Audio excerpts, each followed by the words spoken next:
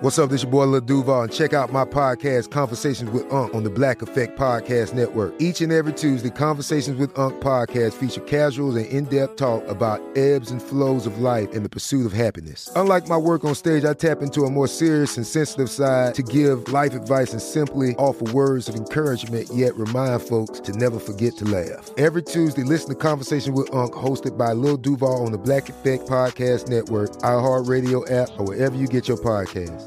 Presented by AT&T. Connecting changes everything. This episode is brought to you by Navy Federal Credit Union. At Navy Federal, it's been the mission to help the military community for over 90 years. And not just help them, but do everything to make sure they not only grow, but flourish. That's why Navy Federal Credit Union has all kinds of great savings and investment options like share certificates with sky-high rates. So don't hesitate. Start growing your finances today with a variety of savings and investment options. Navy Federal Credit Union. Our members are the mission. Savings products insured by NCUA. Investment products are not insured, not obligations of Navy Federal and may lose value. When you buy Kroger brand products, you feel like you're winning. That's because they offer proven quality at lower than low prices. In fact, we guarantee that you and your family will love how Kroger brand products taste, or you get your money back. So next time you're shopping for the family, look for delicious Kroger brand products, because they'll make you all feel like you're winning. Shop now, in-store, or online. Kroger, fresh for everyone. If a new house is on your wish list in the next 5 years, grow your savings faster and experience your dreams with an Ohio Homebuyer Plus account from Kemba Financial Credit Union. A savings account specifically designed to save for a new home, where you can earn 7% APY, a $500 matching bonus, and a $1,500 mortgage closing cost credit. Learn more at Kemba.org. Offer expires March 31st, 2025. APY equals annual percentage yield. Restrictions apply. NMLS 292230. Equal housing lender. Federally insured by NCUA. Had enough of those supplements that leave you feeling nothing? Symbiotica is your solution to great-tasting, all-natural supplements that actually work. Crafted with premium plant-based ingredients, their products have no seed oils, fillers, or artificial nonsense. It's just pure goodness in every pouch. Try them out and actually feel the difference today. Visit Symbiotica.com and use code IHEART for 15% off plus free shipping on your subscription order. Again, that's 15% off plus free shipping on your subscription order. Go to Symbiotica.com. That's CYMBIOTIKA.com. Brought to you by Toyota. Let's go places. Welcome to Forward Thinking. Hey there, and welcome to Forward Thinking, the podcast that looks at the future and says, Robot Parade, wave the flags that the robots made. I'm Jonathan Strickland. And I'm Lauren Vogelbaum. And today, our third host, Joe McCormick, is not with us, but he will be back soon. And in the meanwhile, if you couldn't tell, we're going to be talking about robots again. Yep, robots. It's a shame that Joe can't be here because he actually pitched the other show we'll be recording and that will come out later this week that also has to do about robots. But we're going to do our best to uphold the high standards of robot integrity that Joe embodies. Because, as we all know, Joe is 40% robot. He is. Most of that 40% is clamps. Yeah, a lot of clamps. But they're delightful clamps. And really, integrity is what this episode is going to be about. Yeah, it's kind of... All right, so a little backstory here. Yeah. Back at the end of May, there was a report that came out that sparked a lot of conversation about robots and rights. And so we're going to talk about what that was and what was said in that report. But before we get to that, we should also mention that this episode has a lot of tie-ins with tons of other episodes we have previously recorded, because as it turns out, we love us some robots. We talk about robots a lot here on the show about the future of technology and science, strangely enough. So we've got What Happens When a Robot Breaks the Law from March of 2016. Was that so recently? Yeah, that was feels like it was a million years ago. I know, right? Yeah, and then there's also Will Robots Steal Our Jobs, which was in December 2014, and Will Robots Take Our Jobs in May 2015. Something tells me we didn't really pay attention when we recorded the second one. One of those have been a video? I'm not sure. It might have been. Okay. It could be that one of those is a video, or it could very well be that we recorded two episodes. with the same title. Yeah. I mean, to be fair, this is an ongoing conversation that is getting more and more complicated. We also have one on universal basic income, which ties into those concepts as well. Oh, absolutely, because, when robots steal our jobs, that is when universal basic income is going to need to be a thing. How do I get my monies? Right. We also have AI, Friend or Foe, from April 2014. What if the president were a robot? That was also a Joe suggestion. That was also April 2014. And more. Yes, but if we listed every single episode, I mean, really just pull up our RSS feed and search robot. And I think I got 134 hits. Now, to be fair, that also includes all the metadata. Sure. So robot shows up a lot, but 134 hits, and we have not been recording that show that long. I mean, no.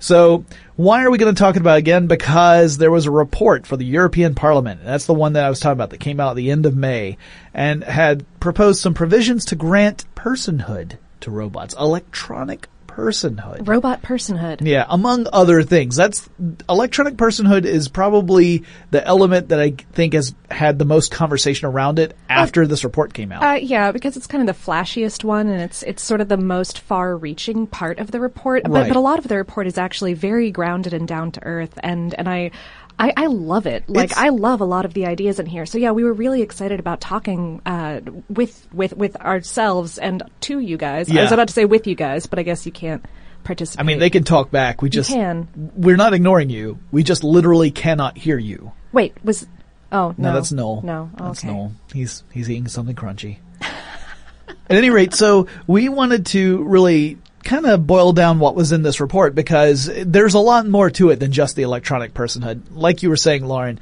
that gets a lot of attention because it's like saying, would you give your vacuum cleaner rights? But we've had these discussions here on this show. The cool thing is, at the end of those discussions, we always we really need to talk about this. Yeah, it would be wonderful if elected officials would begin considering this sort of thing. And it's happening. I know. It's crazy. All right, so the report came out May 31st, 2016. We should also say it's a draft report, or at least that's how it's titled. Yeah, it's a proposal. Yeah, it's called Draft Report with Recommendations to the Commission on Civil Law Rules on Robotics. Oh, governments, the capacity to make even very exciting things sound very dull. I mean, there's got to be a rule somewhere that if you are proposing something or you've created a report that the title must be one of two things. It must either be excessively long and with at least one colon. Right. And by being excessively long, you have already told somebody everything they need to know about what's in the report. Or it has to incorporate a stupid acronym that has been tortured so that it can encompass the various concepts that are in the report. And if you're lucky, you get both. Yeah. Yeah.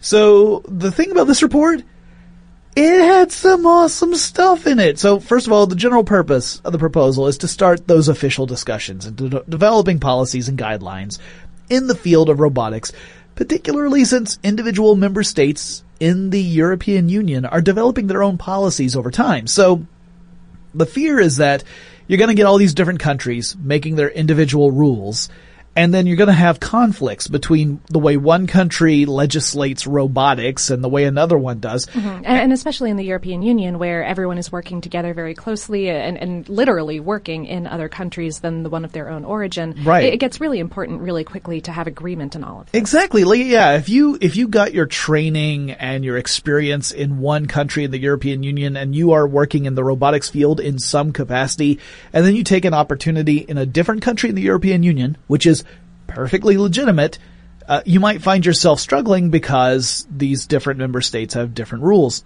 This is a proposal to make more of an umbrella of rules so that it's kind of an even playing ground throughout the entire European Union. Mm-hmm. Now, to tell you how cool this report is in many ways, the introduction of the proposal, at the very beginning, Section A under Introduction, they reference Mary Shelley's Frankenstein, the Pygmalion myth. They also, I didn't put in the notes, they also mention the Prague Golem.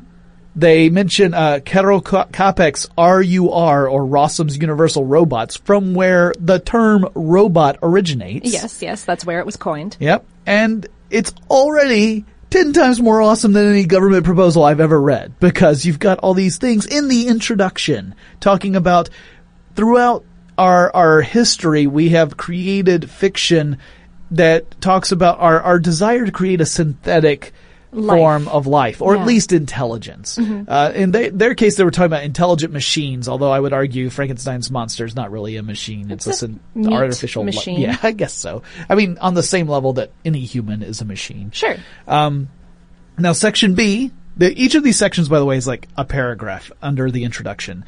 But Section B of the introduction posits that we're on the threshold of a new industrial revolution that is powered by artificial intelligence, and that no part of society will remain unaffected by this revolution, and so it's wise to consider the implications now. Again, which is what we say basically at the end of every single podcast that we do about robots. Right, and particularly ones about the idea of, will automation ultimately take more jobs than it creates? How are we going to deal with that? That's really what that paragraph is getting at, saying, look, we can't even fully anticipate the consequences of this. We know it's happening. We know that robotics and artificial intelligence, machine learning, automation, all of these things are going to lead to a crazy amount of change on par with the Industrial Revolution of the past.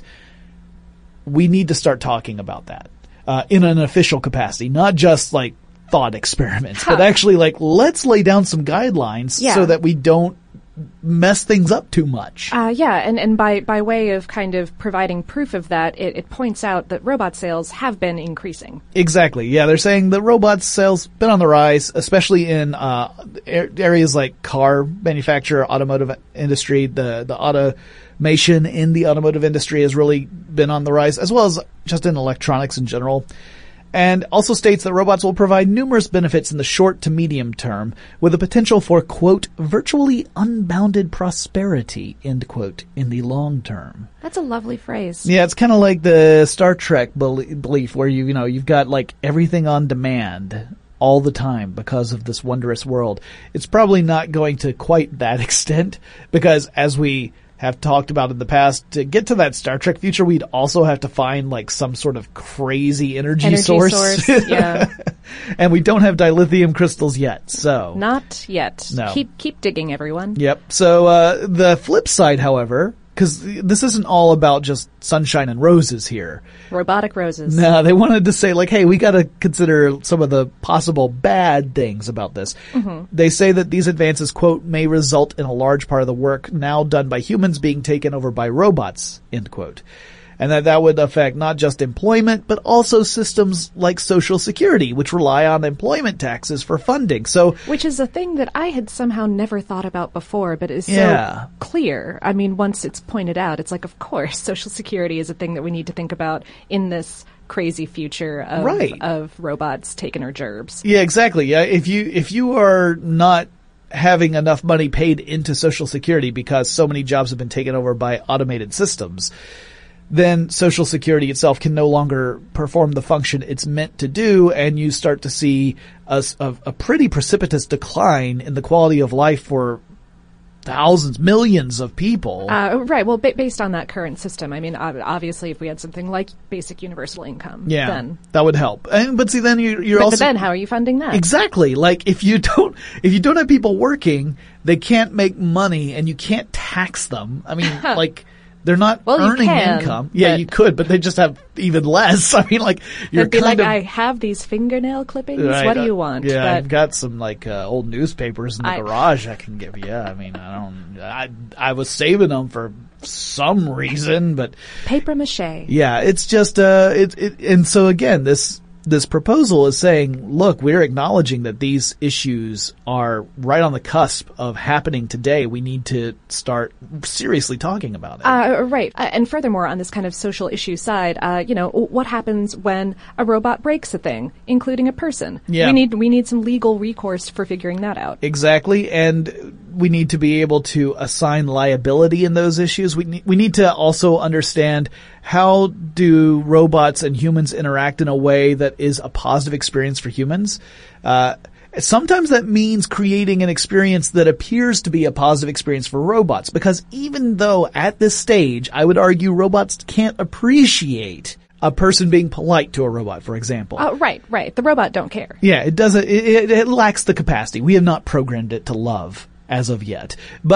Or to feel slighted. Sometimes, by creating a system that encourages people to behave in a way toward robots that they would toward another human being, a positive way, I would Fingers crossed. Yes. That actually has a benefit on the person, right? Like we've seen some interesting studies about when you create responses in robots so that they seem to understand when they get something right or get something wrong, and they seem to have an emotional reaction. Right. People are feeling more receptive toward those robots and work more easily with those robots. And so, again, while it may not have a direct benefit to the robot in any, psychological way, it has a benefit on us as we interact with those robots. Yeah. Which is, it's one of those things that you don't necessarily think about when you start talking about policies. Also, they say, hey, what happens, if robots, get super smart? Like way more, more than human smart. Yeah. Like not just human smart, but they're also autonomous so that they can act on that smart. They don't necessarily need to be conscious or self-aware, just really, really intelligent. And so essentially they're saying we need to think about the possibility of robots becoming a danger to the human species. Let's not create a bot that's going to kill us. Let's not Skynet this thing. No, not that. Yeah, let's do the opposite of that. Well, maybe not the opposite, but a different option at least. Yes. So, considering all of those things, the introduction concludes, the European Union should really get off its duff and start talking about these ideas and work on a strategy to avoid problems in the future. So that's just the introduction. Yeah. It's just laying everything out there for you. And then what they do later on in the report is kind of lay down general principles and some guidelines that they would suggest. But those guidelines are very general. You're going to hear the same thing throughout the rest of this podcast where they say, we need to form a committee. Yeah. Specifically to set this up. Yeah, this entire proposal is like one of those meetings that you're just sitting there and planning more meetings for the future. Right. And then eventually you, later on down the road, hold a meeting to discuss how you can have fewer meetings. Yeah. And that's when everyone loses their mind and runs screaming from the room. But right now we're at a stage where they are saying hey, we don't have all the answers. Mm-hmm. This document is not meant to be... This is not an answer. This is just a suggestion for how we might come up with the answers. Exactly. This isn't that guide you would find in Beetlejuice about how to, how to work with the recently deceased. It's a joke that's in the movie. Anyway, so the next section is titled General Principles, or the beginning of it is General Principles, and the report cites Asimov's Laws of Robotics. Because of course they do. Geek reference number 18! Again, it's pretty awesome. Yeah. So if you are rusty on Asimov's Laws of Robotics, they are, first... A robot may not harm a human or through inaction allow a human to come to harm. Second, a robot must obey any orders given by a human unless it would violate the first law. Third, a robot must protect itself from harm unless doing so would conflict with either of the first two laws. Fourth and or zeroth, depending on how you choose, because it was added a little bit later, a robot may not harm humanity or by inaction allow humanity to come to harm. Now, these are not innate laws, right? No. These are just good ideas. These were good ideas that a science fiction author came up with for the purposes of creating interesting narratives that would show how even these very basic ideas could sometimes have go consequences. Yeah, that you didn't anticipate. Mm-hmm. But we generally... since then, have said, those laws of robotics seem like a really good idea. Those kind of lay it out just how we want it, yeah. Yeah, if you got a big old metal thing that weighs like a half ton and it can move around and whack stuff, let's try and make sure it doesn't whack people. Yeah. Yeah. Preferably. So, then we get the liability section. Talking about whacking people, this is it. This is what this is about, right? How do we determine who is or what is liable in various scenarios? And this relates very closely to that podcast we did in the past about what happens if a robot breaks the law. Yeah. So, we get to a point where this is where the report first suggests that the European Union might need to classify robots under a new category, either like a category like persons, like essentially say, can we treat robots like people in the sense of liability? Like legally speaking. Legally speaking. Or would it be more like animals? Would it be more like objects? Or do we need to create an entirely new classification? For an intelligent, non-human entity. Right. Something that can behave at least semi-autonomously. And something harder than a dolphin, but less bound to the sea. Yes.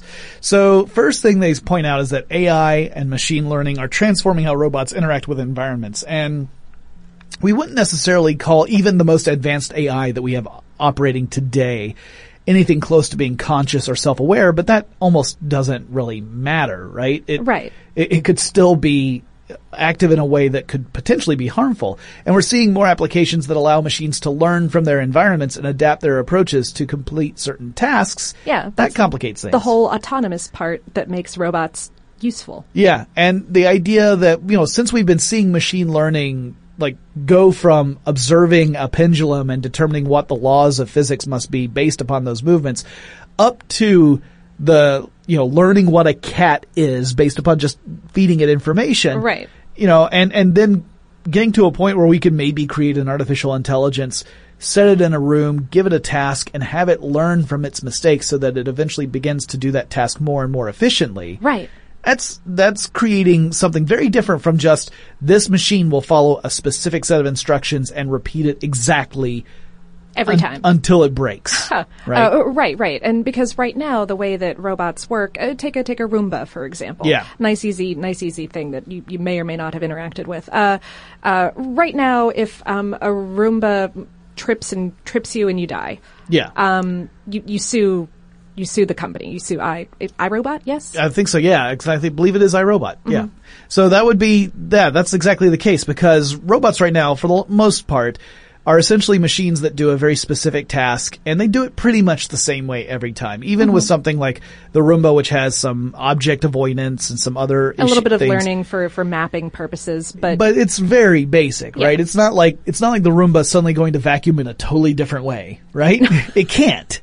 It lacks that capability. Yeah. But at this point, we would say, all right, well, if the machine were to cause harm through its normal operations, you would essentially say the manufacturer, the producer of that robot, maybe the programmer, sure, is liable, right? But that gets more complicated as you get into these devices that have machine learning and autonomy. Yeah, because if it's learning how to do new stuff, if it's interacting with an environment that the programmer didn't account for, and therefore learns something harmful, then do you blame the manufacturer? The report actually says that the more it learns, the less you can really blame the creator, right? That its behaviors that it's learning are due to whatever environment and variables it's encountering.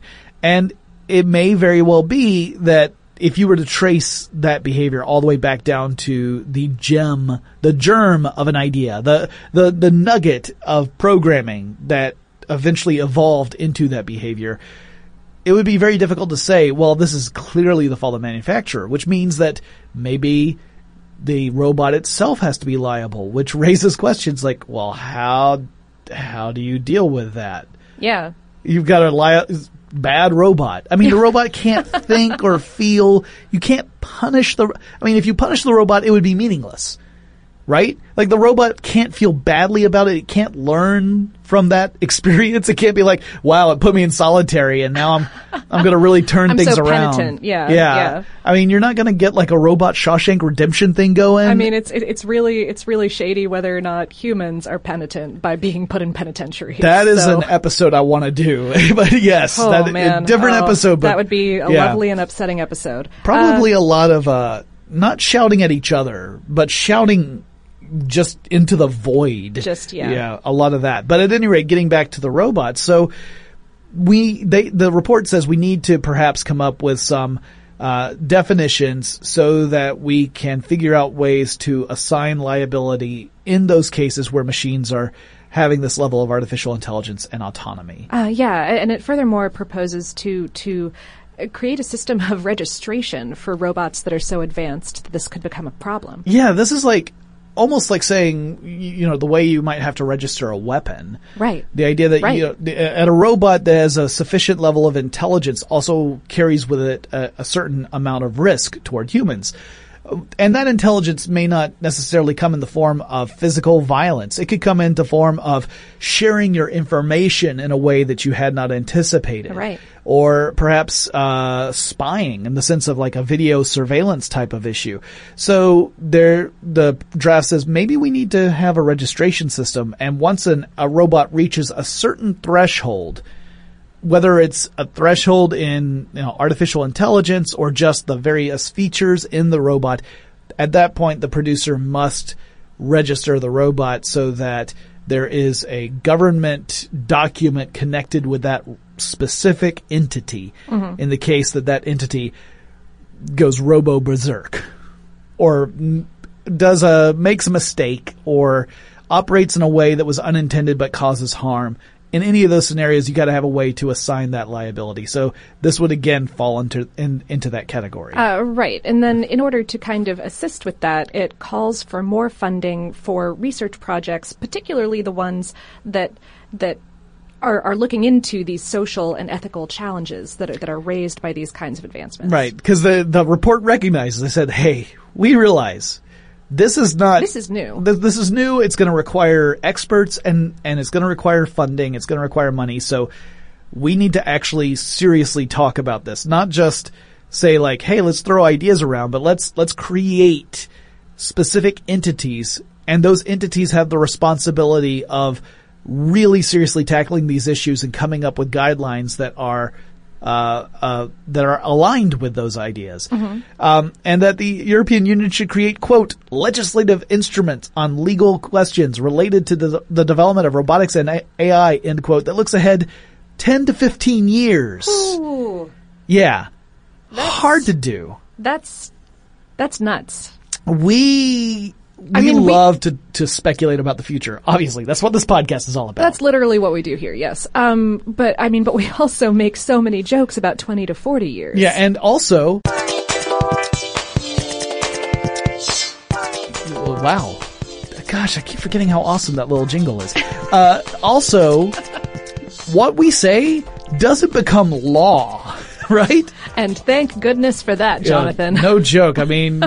When we get that axe of destiny swinging around, you don't want that stuff to become... Sometimes we're whimsical, and by whimsical, I also mean... Terrifying? Capricious to a level that's probably irresponsible. Anyway. The last time I took a test, I came out chaotic neutral. Yeah? That's terrifying.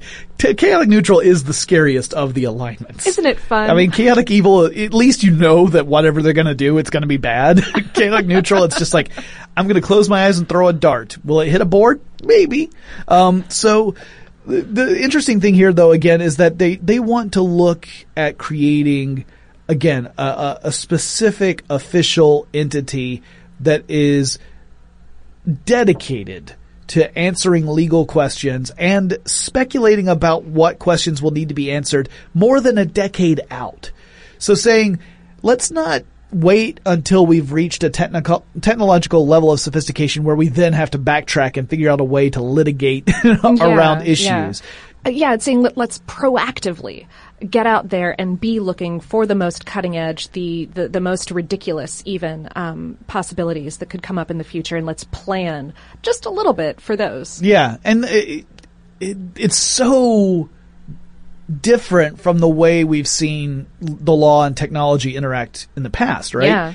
Typically, we see technological advancement leap way ahead of technology, and then we have this incredibly scramble. Yeah, and it tends to be messy and kind of embarrassing if we're being real honest. Yeah, I mean, just look at the internet and telecommunications here in the United States. Mm-hmm. I mean, that's been a huge pain in the butt, and that has led to big arguments about net neutrality. And so what this draft proposal is saying is that they want to avoid having as many of those scenarios as possible by proactively thinking ahead. It's just, I don't know how they're going to do it in a way that it may very well mean that they create policies that are covering a specific pathway, and as we see technology take a different pathway, they'll just have to switch gears. Yeah. It's a challenging thing. I'm sure it would be a very frustrating thing in many ways, but it's also really important. So the draft proposal also calls for a legal solution that doesn't restrict the type or extent of damages a person can seek based solely on the fact that the damage that was caused came from a non-human agent. In other words, you should never have a situation where a court tells you, well, we can only award you X number of dollars or euro in this case because your mugger was a robot. So there shouldn't be a specific limit just because of the robot being the cause of the problem. Right, yeah. I mean, also, like, don't create a mugging robot, y'all. But yeah, that's rude. That's going down the Futurama path, which, while entertaining, is really not practical. Yeah. No hobo bots, no orphan bots. Come on, just don't do those. But joking aside, I mean, we're already seeing a need for this in cases, for example, like the recent and tragic death that resulted from a Tesla car crash just a couple weeks ago. The driver had his Tesla car in autopilot mode, which is not in fact autopilot, but rather a driver assist kind of function. Yeah. And I have multiple times over the last week yelled that we maybe need to change the name of that feature, that it is inherently misleading. But right, I mean, in this case where this driver was in the car was in driver assist mode, neither the driver nor the computer in the car recognized that a semi-truck that was crossing his path was there because of just glare conditions, or maybe the dude was looking away. I don't know. Yeah, we don't have, I don't think all the details will ever be available because we just don't know what was happening at that moment. But as you're pointing out, like, this is an issue where there's the question, who ultimately is liable in this case? And without having the legislation there to kind of frame that, it means that the courts have to start figuring it out on their own and on the fly. That's a rough way to make legislation. Yeah.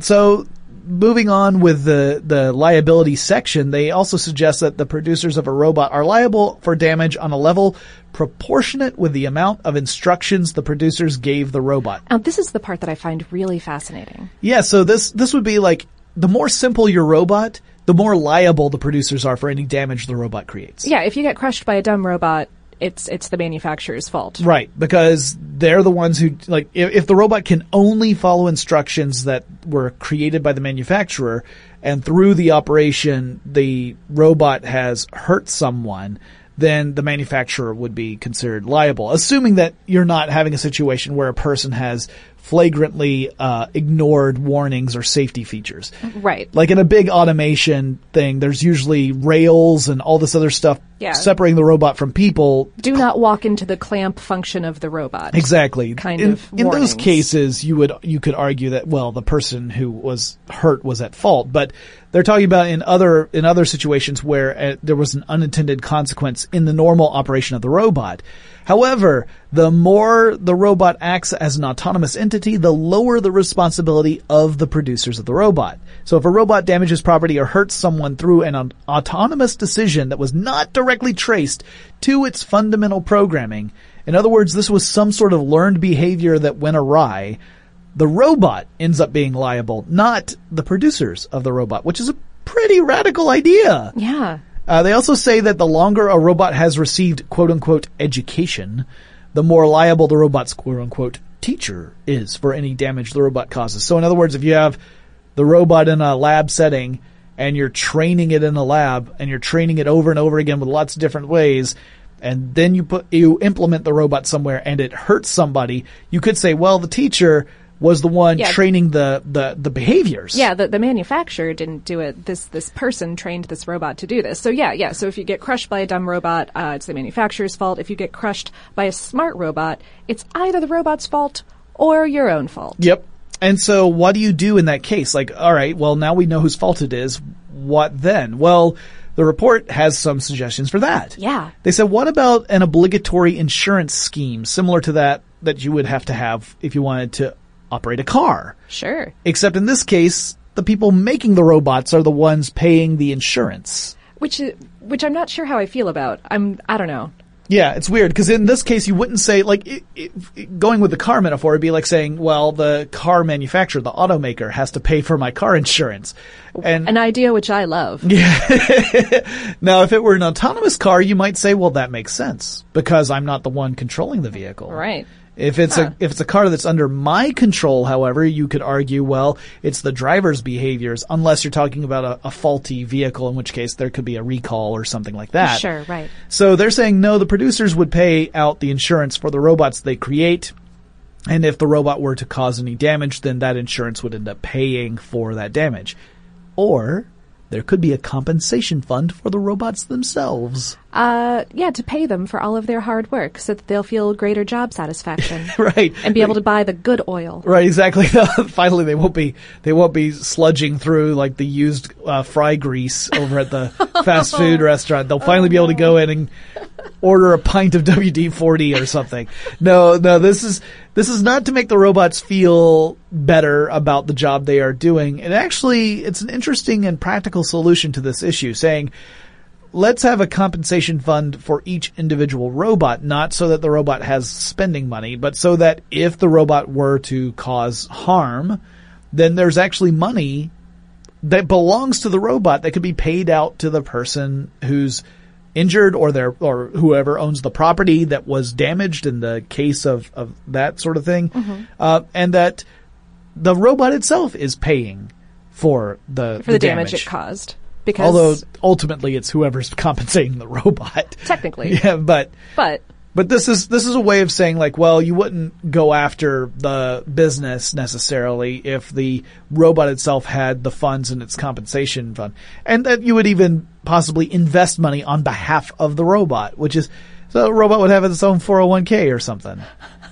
It's weird, right? Yeah, and that's the point in the proposal at which it says, again, like really though, we're going to probably need a different legal distinction for robots at this level, than just robot. Yeah, and they also say that the compensation fund is it's a possible solution. They're not even saying we're saying this has got to be the way. They first start with the idea of the insurance, then they move on to possible compensation fund.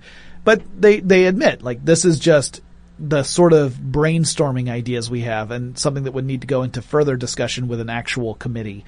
And then we move on to the next section, which is all about ethical principles. And it calls for the design of an ethical framework to make certain that advances in robotics are made with considerations to the impact on human safety, privacy, or privacy if you prefer, integrity, dignity, autonomy, and data ownership. So, which is a really good spread. I'm proud of them for putting privacy and data ownership and stuff like that in there too. Really impressed. I was consistently impressed by this report at seeing the scope that they were taking, because it was so far beyond just simple ideas like they're taking our gerbs or robots are big and scary and can smash my face in, or things like, the stuff that we typically talk about. They went well beyond that. I mean, they covered those items too. Sure. But that was kind of cool. They go on to say that the risk of harm to a person should be no greater than that encountered in ordinary life. So in other words, in a future that's filled with robots in all sorts of roles, in the job, social robots, care robots, whatever they may be, a person should encounter no more risk than they do right now in an ordinary day. So robots should not make the world riskier, in other words. Which is really what we're hoping for. Yeah. Yes. I mean, to decrease the risk would be awesome. I mean, right. Yeah. But, I mean, at least don't make it worse. Right. So, I love this idea. Like, well, like, look, we know how humans are. Like, can we establish a baseline of suck in the world? Exactly. Like, can we make it not suck more? If we open up any history book, we see our propensity for making things way worse early on in the development of any given technology. We think it'd be awesome if we didn't do that this time. So to do all of this, they admit, like, this is a lot to talk about. They say that there must be a new European agency specifically dedicated to the field of robotics and artificial intelligence, and that it has to be funded properly. It can't just be an agency in name, and it needs to be staffed with technical experts as well as leaders in ethical and regulatory fields. So they're saying, like, we need smart people. Yeah, we need people who understand the technology, who understand the hypotheticals about the technology, right, and also people who understand the law and understand how not to be dicks to people. Exactly. Yeah. I mean, this is not a small thing. This is, yes, you need engineers. You need the people who know how to solve a problem, but you also need the ethical experts who can say, look, just because this is the most efficient way to solve the problem doesn't mean it's the right way. Yeah. Right? Especially when you have a world that also happens to have human beings in it. Right? Which fingers crossed again, like, yeah, I'd like the future to have, I suppose. Yeah, at least a couple, right? I mean, I need a couple of folks to watch my videos and listen to my podcast. Otherwise, what am I going to do? Right. And then it goes into a bunch of specific sections. Yes. About different about more committees and about more government and more things to think about. So, and we'll cover these in brief. So one of them is about intellectual property, which they want to find a way to both protect and encourage innovation. So it's kind of like, the idea of patents, the idea that they protect an idea, but they also allow people to see what the idea is, and then once the patent expires, they can also use that as the jumping off point for new inventions, that kind of stuff. Right, and not only in terms of making robots, but in terms of what robots make. This is really, again, something I wouldn't have necessarily thought a government report would include in it. Yeah. But yeah, they say, what about works that robots make? Like, let's say a robot writes a song, for example. We've talked about this in the past, about robots and their role in art, and what is art, and can a robot make art? Yeah, and so there need to be laws in place for what happens when that happens, because it is happening right now. Yeah, who owns the copyright to the music a robot creates? Is it the manufacturer? Is it the person who owns the robot? Is it whomever gave... Is it the robot itself? Yeah, does the robot have ownership of that art? Can the money it makes go back into that, like, oops, I killed someone fund? Yeah, exactly right. Like, wow, our Paul McCartney bot went insane and slaughtered 14 people. Thank goodness it wrote that hit song 5 years back, because we can afford to pay off all the legal fees. Oh no. We laugh or we cry, folks. Those are our two choices. Paul McCartney bot, don't do that. That was the first name that popped in my head. And to be fair, I mean, come on, he's part robot too. So, if this in fact happens, how do we assign that ownership? And again, they don't have the answer for it. They're just saying this is a question that we need to answer, so we need to bring it up and say, this might seem frivolous, but it's absolutely something that is happening, and so we have to come up with our legal answer for it. This next one is one that I'm so excited about. Standardization. Yes. And I feel like such a boring adult for being this excited about standardization. But we've covered, like, home automation. Yeah. Right? Home automation. One of the problems is that if you don't want all your stuff to come from the same company, how do you make sure that stuff can communicate with each other so you actually get that automated experience that you wanted? Right. Or autonomous vehicles. I think this is one of the biggest hurdles that we're facing right now to autonomous vehicles, is how do we create a system where all of those vehicles from different manufacturers can talk to each other, right, talk to the road, talk to the traffic signals, etc. Yeah, where you can have that fully integrated system where cars are fully, they know where everyone is. They know where all the other cars are. Not only do they know where the other cars are, they know what the other cars are going to do before it starts to happen, because they can communicate with one another. Well, without those standards in place, you end up with a lot of proprietary systems where all the vehicles made by one company can talk to each other, but that only represents... But they give the cold shoulder to those other cars. Yeah, and they represent a tiny percentage of all the vehicles on the road.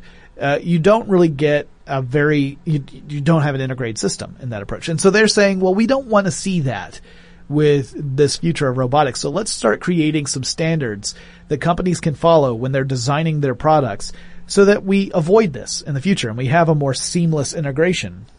And in fact, they have another section on autonomous vehicles themselves. And they specifically call out for standards for those autonomous vehicles. They also mention care robots and medical robots. They're specifically in those cases talking about a need to develop robots that where you're specifically thinking about how are these going to affect humans. Right. And just kind of, I think it was a call for like research and development into how we can create robots that can help with care of the sick or the elderly, right. or whatever group it is that, and how can we create robots that are providing care, not right. just physical services, and to make sure it still maintains a sense of human dignity as well. Yeah. Not just that they are effective in doing what they do, but they perform their duties in such a way that the person who's being cared for doesn't feel less for that or worse. Yeah, right. And again, being someone who currently and thankfully is healthy and able-bodied, it is a weird. It hadn't occurred to me. I'm so privileged in the place where I am in my life. It didn't even occur to me, and I'm so thankful to see that there are smart people talking about this. They also get into human repair and enhancement. Enhancement, you say? Yeah. So not just like, okay, well, we've developed this technology that is an artificial heart or an artificial kidney or an artificial liver or whatever. This is getting into when we develop technology that could actually create upgrade. Yeah, an upgrade to a human being without prior injury. Yeah, right. Like not like this arm is defective. I need a new one, but right. this arm is less cool than that robot arm. My I wrist, want a new one. My wrist can't turn 360 degrees, so it's really a pain in the butt to put a light bulb back into a socket. Slap a new one in there. Yeah, I just want to have one where I can spin the wrist, and that way it's and I'm done. So they're saying, well, hey. This is going to happen. Maybe we need to start thinking about the ethics involved in this and actually get experts in hospitals and other healthcare institutions who are thinking about these kind of issues and start to work on legislation for that as well, so that we don't enter into an environment where people are just willy-nilly getting crazy upgrades. Maybe they're putting their own lives in danger as a result. Maybe they're creating a bigger divide between the haves and have-nots. They don't want to do that. So that's what that section is specifically about. Oh, and they also have a little section about drones. Yeah. And that bit. But I'm not going to cover it because it's essentially the kind of stuff you would imagine, like common sense things like privacy and security, that sort of stuff. Airspace, yeah. So then they get into the discussion about the impact on jobs and social systems. This is probably the section that got the most attention in the media about the idea of personhood and it's kind of also like the most immediate impact or ish. Yeah, because we don't have robots at the level of artificial intelligence and autonomy in the general sphere that we have to worry about that right now. I mean, thinking about it now is good, but it's not like they're already out there, right? The most advanced ones are in pretty secluded environments for very specific research projects. It's not like you're going to encounter one as you walk down the street, unless there's been a terrible mishap. Paul McCartney bot? I was thinking either that or it's Johnny Five from Short Circuit. Okay. So, according to one forecast that the report cited, the EU could face a shortage of as many as 825,000 information and communications technology professionals, or ICT professionals. And on top of that, it predicts that 90% of all jobs by 2020 will require some level of digital skills. So the proposal calls for a revision of a digital competence framework so that they can at least help young people, and really people of all ages, develop those basic skills so that they maintain a viable place in the workforce. Yeah.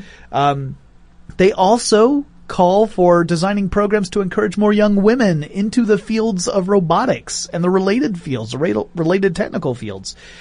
And they say that the European Union and the member states within it should launch initiatives in order to support women in ICT and to boost their e-skills, which is pretty awesome. Yeah. Essentially, this is a cultural shift saying, guys, let's stop sending a message that these are fields primarily for dudes. For dudes, right. Because they weren't originally. No. And it's ridiculous that they are today. And that there are people who are absolutely instrumental in the development of computer science who happen to be women. I mean, like, you've got Ada Lovelace, who created the first frickin' computer programs, and you've got the woman who came up with the coin computer bug. Like, their contributions to computer science and to information and communications technologies have been phenomenal. But in general, we've created a culture, and when by we, I mean like everywhere. Yeah, not the two of us in this room. No, not. I've tried not to perpetuate it. many humans, yes. But there's been a culture that has discouraged women into going into those fields, to the point where men who are in the field may have, like, they may feel like, what are you even here for? Like, when they see a woman come into like an engineering class. And that absolutely needs to change for multiple reasons. Oh, yeah. And so they're saying, let's get on that. Let's create programs and change this perception that is based on fallacy so that we get brilliance that we're otherwise missing out on. Yeah. Yeah. So, again, it goes well beyond just the idea of robots in that case. Mm-hmm. Also very inspiring. So they also call for a system to monitor job trends to see where jobs are disappearing due to robots and automation, as well as where are jobs being created because of robotics. So essentially saying, well, we want to make sure to steer people further away from these jobs that are increasingly being taken by robots. Mm-hmm. But we definitely need more people in these other areas that are the opportunities have opened up because of them. Helping shape education and training. Yeah. And this kind of goes in line with what we were talking about when we visited Georgia Tech and chatted about, the idea of, will robots take our jobs? And the answer is no, there are going to be other jobs. But there's the practical consideration of, well, how do we, one, identify what those jobs are, and two, make sure that people are getting the education and experience necessary to do those jobs.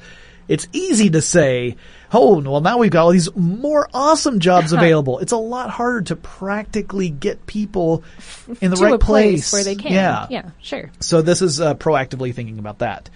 And here's a really big one that is the gem of the draft as far as most people are concerned. Perhaps the European Union should, quote, introduce corporate reporting requirements on the extent and proportion of the contribution of robotics and AI to the economic results of a company for the purposes of taxation and social security contributions, end quote. Huh. Yeah. So.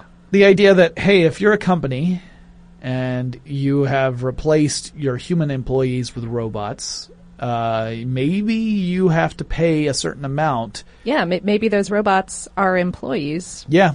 And you have to pay Social Security taxes for each of your robot employees, which sounds crazy because you're thinking like, well, robots are never going to collect on Social Security. But you get back to that Crushing Fund. Yeah, exactly. If you get to a point where the Social Security is being defunded due to the robots taking over more and more jobs, you still have the need for Social Security, but you don't have the money for Social Security. This is a kind of a temporary solution because obviously this can't be supportable long term. As more and more things get automated, there becomes less of a need for money in the first place. But until that happens, right, yeah. There's an event horizon past which none of this is important anymore. Right. But that's that Star Trek jumpsuit future, Exactly. and we're a minute away from it. Yeah. And it does actually call out specifically like, hey, maybe really we should all be thinking about a basic universal income. Yeah, they say that every model state in the European Union should really seriously consider that it may not be the right, or it may not be the same approach for every single nation in the European Union, but it very well may be a conversation that should start to happen. Fortunately, we do have nations that are debating on using this at least in test cases or perhaps rolling out throughout an entire country where we can look and see what happens. And if it ends up being a massive failure, we'll say, okay, don't do that, but we still need a solution to this problem. But perhaps some other solution. Yeah. And then the last big section in the proposal is licenses. Yeah. Now, they don't actually have like a specific, you got to go and fill out Form A317 and get your robot license. They're laying out some things, some basic rules, guidelines they think that should be included for licenses. And they have two different sets, one for designers, for robot producers, and one for users.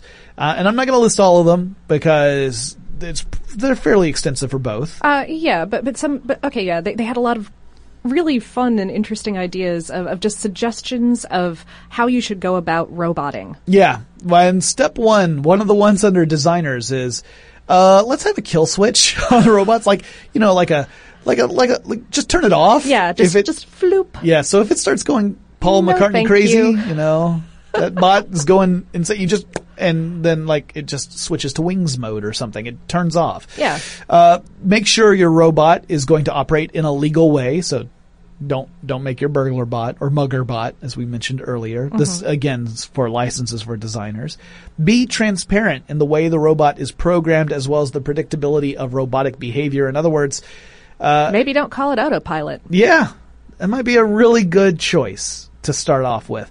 The idea being that, if you are being sincere and honest in the way that your robot was designed and what it is supposed to do, you reduce the likelihood of some unintended consequence further down the road. I think of this part almost like the FDA guidelines for how you can market food on food packaging. Mm-hmm. And just, just be open and honest with people, and then they'll be able to make better decisions about Right. Yeah. Yeah, and that way you avoid a huge class action lawsuit further down the line. Yay! Everyone's happy. Mm-hmm. They say that developers should design tracing tools during the development stages of robots so that when a robot behaves in a particular way, it can be traced back to the design of the robot itself. So in other words, it's kind of like a tracer bullet in a way. You see the pathway that you can trace back. So when it exhibits a specific behavior, you find out why it behaved that way in that situation. And this could be good or bad. It could be that you want to find out, all right, well, that was interesting. We didn't anticipate that the robot was going to behave in that way, but it was beneficial. So let's find out what happened. Or it could be that the robot behaved in a way that caused damage or harm to someone, and then you want to find out, why did it get to the root of that problem? Yeah. I never programmed my bot to bash someone over the head. Yeah. Furthermore, it does also specifically say, don't make humanoid robots. Yes, it was not so much humanoid. Not humanoid, but human. Make it clear that they're robots. Yeah. That's the most interesting part about the little license to developers to me, too. Is make sure your robots are easily identifiable as robots. Don't make robots that people will think are people. Yeah, no. Or animals, I guess. Or no replicants, no reboot Battlestar Galactica Cylons, none of that. I guess really it gets down to everything. You wouldn't want a robot that's designed to look exactly like a tree, for example, but the tree is really a surveillance machine that's just constantly recording audio and video. Because if you just see a tree and you can't identify it as a robot, you don't know that you're being watched. Surveilled. Yeah. Now, if you're in the UK, which, granted, not part of the European Union anymore, but you're being under surveillance all the time anyway. I'm unduly upset about the idea of a robotic surveillance tree. Yeah. The first thing we think of is don't make robots that look like people, but really it's saying don't make robots that don't look like robots. Yeah. That doesn't necessarily mean the robot just has to be identifiable as a robot. It could be humanoid in shape, or it could just be like a bucket with wheels on it, but that it's a robot, right? It doesn't look like something else. I love our future of bucket robots. Yes, that's actually I'm referencing an actual robot that's hitting the streets of London right now.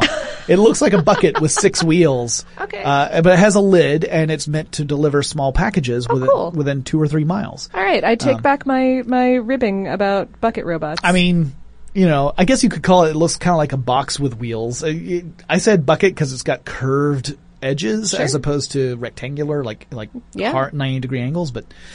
Yeah, bucket bots are a thing, man. On to the users. So they also had several. I've only picked 3 of them. One of them is that respect human physical and emotional frailty. So don't make your robot do your bullying for you.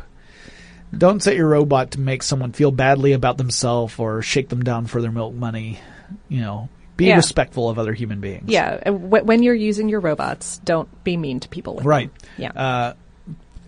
General rule of thumb for all the time, by the way. Not just when you're using your robots. Just don't be mean to people. Don't be mean to people. Speaking of, you should respect other people's privacy. Right. Not use robots to spy on people. Right. So this is really relevant right now with drones that have high definition cameras mounted on them. The idea of, using a drone to maybe look into someone's window or something. I mean, this is specifically saying, hey, don't do that. Yeah. Well, and furthermore, like, even if it's a situation that crops up where you suddenly realize that you've got a robot in a room and it's inappropriate for whatever reason to have that robot doing surveillance, turn off the surveillance. Right. Don't be a jerk. And finally, don't weaponize your robot. Just don't do it. Yeah, don't strap knives to your robot's hands and just tell it to go windmilling around or, Paul McCartney needs no excuses, right? You just keep that robot under wraps. No, seriously though, that's one of the rules that they had. Now keep in mind, when I say rules, these are all proposals. Right. Even if this were to be adopted, it would still just be a set of proposals. Yeah, it's not like it's a legally binding document. No. So that gets to some of the reaction to the proposal. Some critics are saying that setting up guidelines this early, particularly for stuff like the concept of electronic personhood, when we don't even have robots that are close to being conscious, is more premature than not. And really, that being this premature could stifle development. Right. In other words, like, if you were to set up rules and regulations that say X is off limits, someone who is trying to innovate may end up not pursuing a path of innovation because they're afraid it's going to overlap on that restriction. Sure. And then what the critics are saying is that means we get a much slower rate of progression when it comes to... We get no Paul McCartney bot at all. Right. And think of the songs that we're going to miss out on from Paul McCartney bot. That's going to be copyrighted in some way that we haven't determined yet. They also point out that this proposal, again, is not legally binding legislation. So some people are saying, hey, what's the point of this anyway? It's not like if the European Parliament said this is a great idea, then anything would happen.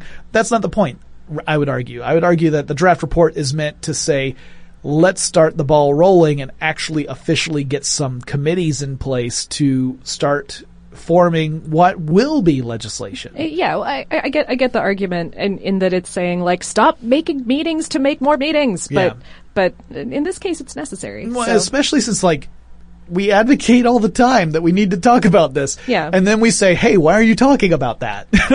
That's crazy. Yeah. But finally, we have that Social Security section that has people scratching their heads because on the face of it, it sounds like crazy talk to say a robot's not a person. Why would you have a robot pay into Social Security? A robot's never going to collect on Social Security. But when you look at that larger picture that we've mentioned a couple times now, the idea of a social system that starts to fold in on itself through lack of funding, it starts to make a little more sense. At least that you need to find a solution to that problem. Maybe having the robots, essentially the owners of the robots, paying into Social Security on behalf of the robots, maybe that ultimately doesn't make sense. But we definitely have to think about a solution that does make sense because that problem is going to be there either way. Right. So yeah, I mean, I was so pleased to get to dig into this document and so pleased again. Like I feel like I've said this like 9 times already, but like just good job, you guys. Like, high fives, EU. Yeah. For getting this done. Yeah. I hope that this leads to more official action. Yeah. It would be great to see someone take the lead in this space and say, I don't care if you guys think this is silly. We have to prepare or else we're going to be caught with our digital pants down. Exactly. I was trying to come up with what adjective do I want to use for pants. Digital was perfect. So we don't want that to happen. Let's get ahead of it. And I think that this is a really interesting start. And I'm hopeful that it will continue.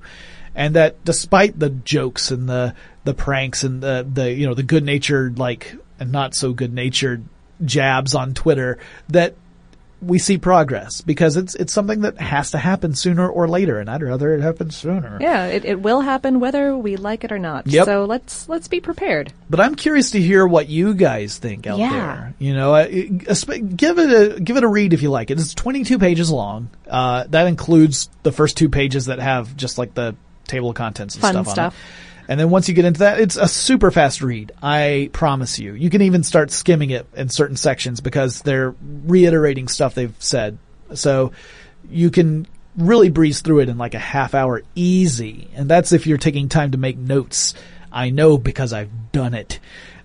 So check it out. It's available online. You can actually get the PDF and read through the whole thing. And I want to hear what you guys have to think about that. Like, do you have your own reaction to this? Are there certain things that you think are great ideas? Or are you things that you feel are completely off base, off track? Is there anything that you think that they missed entirely? Yeah. And also, obviously, if you have suggestions for future episodes of Forward Thinking, you can send those to us as well. Our email address is fwthinking@howstuffworks.com, or you can drop us a line on Twitter or Facebook. At Twitter, we're FWThinking. If you go to Facebook and you search FWThinking in that little search bar, our profile should pop up. You can leave us a message there. We'd like to hear from you guys, and we will talk to you again really soon.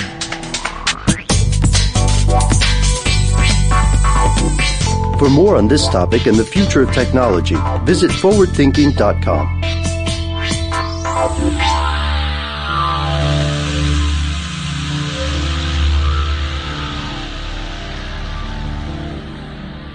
Brought to you by Toyota.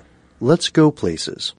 Open a limited-time 11-month certificate at Kemba Financial Credit Union. At 5.25% APY, it's more than triple the national average, plus it's a safe and secure way to grow your money. Visit your local branch or kemba.org/CD for details. Offer expires May 31st, 2024. APY equals annual percentage yield. Restrictions apply. $500 minimum and $250,000 maximum deposit. Advantage status required. Comparison based on bank rate average. Federally insured by NCUA. There are some things that are too good to keep a secret. Like how your Amex Platinum card helps you have the perfect trip. I'd like to check into the Centurion Lounge. Or how it seems like you always get those hard-to-snag tables. Ooh, yum. And how you get the most out of select can't-miss events. With access to the Centurion Lounge, Resi Priority Notify, and Amex card member benefits at select events, you'll have to share. That's the powerful backing of American Express. Terms apply. Learn more at americanexpress.com/withAmex. Are you still searching for your perfect place to call home? Well, now is the time to buy at Fisher Homes. If you're looking to move in before the end of 2024, May could be your last opportunity to start building your dream home and close before the year's end. If you're hoping to move in even sooner, Fisher Homes also has homes that are move-in ready and waiting for you, where you can start enjoying the benefits of homeownership even faster. Schedule your personal tour with a new home advisor today at FisherHomes.com and make this spring the season you find your perfect home sweet home. Tired of restless nights? At Leesa, we know good sleep is essential for mental, physical, and emotional health. From memory foam mattresses to hybrids that keep you cool all night long, Leesa's mattresses offer exceptional comfort and support with free delivery and 100 nights to try out your mattress in the comfort of your home. For a limited time, save up to $700 off select mattresses plus 2 free pillows. Go to leesa.com/iHeart for an additional $50 off mattresses and select goods. Exclusions apply. See leesa.com for more details.